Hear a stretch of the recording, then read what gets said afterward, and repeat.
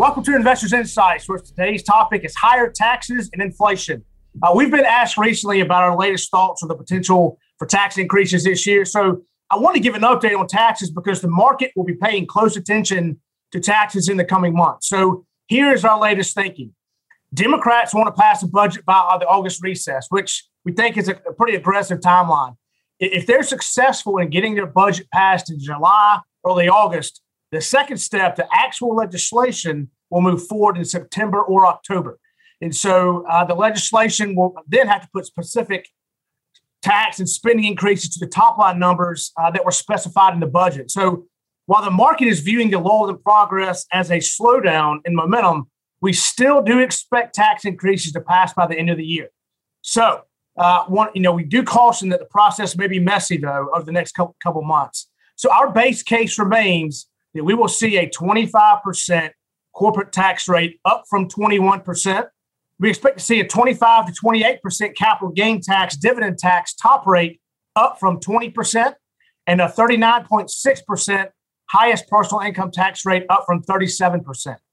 Plus, we could see a modest estate tax change be enacted. But as always, with politics in Washington, our thoughts may and probably will change some over the next couple of months. So we'll keep everyone updated regarding taxes. But Trey, talk about inflation. If inflation is still a hot topic and causing volatility in the market, give us an update on inflation. Yeah, absolutely. Inflation, which is normally kind of a behind the scenes topic that we really dig into because of how it impacts the bond market and stock market, has really become a front page issue as people are seeing costs go up at the grocery store, at the pump, housing. And so what we've been talking about it a lot here in the blog. And last week, a few weeks ago, we talked about how lumber prices have started to turn over, how copper has started to turn over. So I wanted to go over a broader scope of commodity prices. And so you can see on this chart where, yes, you see that lumber is down nearly 70%. Steel is down nearly 17%. Wheat and corn are down 15% and nearly 12% respectively.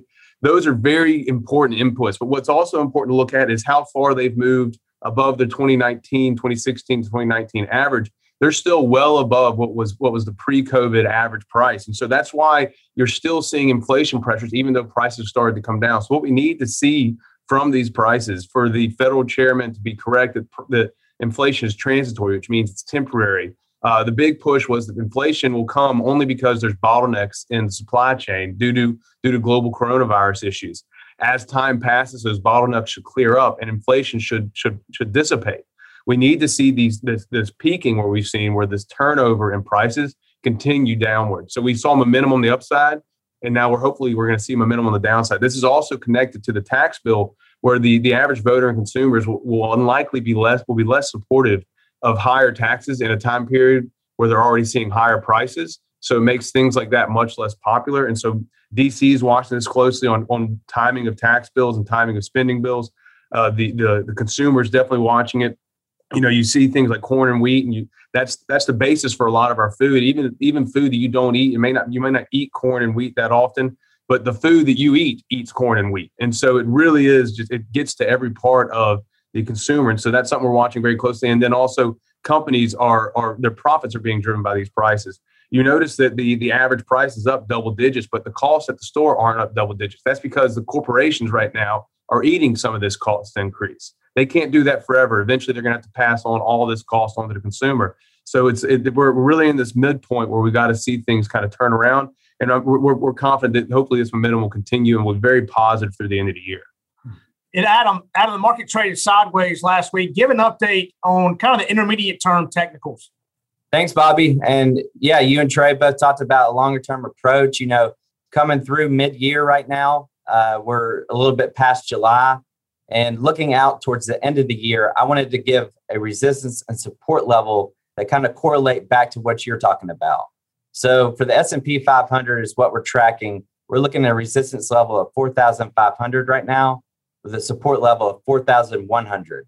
So what that kind of means is for our resistance level, if we start to see the markets push up to that 4,500, we might see a more bullish pattern. And if we see it kind of drop near that 4,100 level, we might see a bearish pattern in the market. So that's something important to look out for going out towards the end of the year. Yeah, so we are following inflation carefully and any changes in tax policy because that will impact the market. So over the next couple of months, we'll continue to keep you updated on those two topics. But in the meantime, if you have any questions, call us. We hope everyone has a great week. Thanks for watching.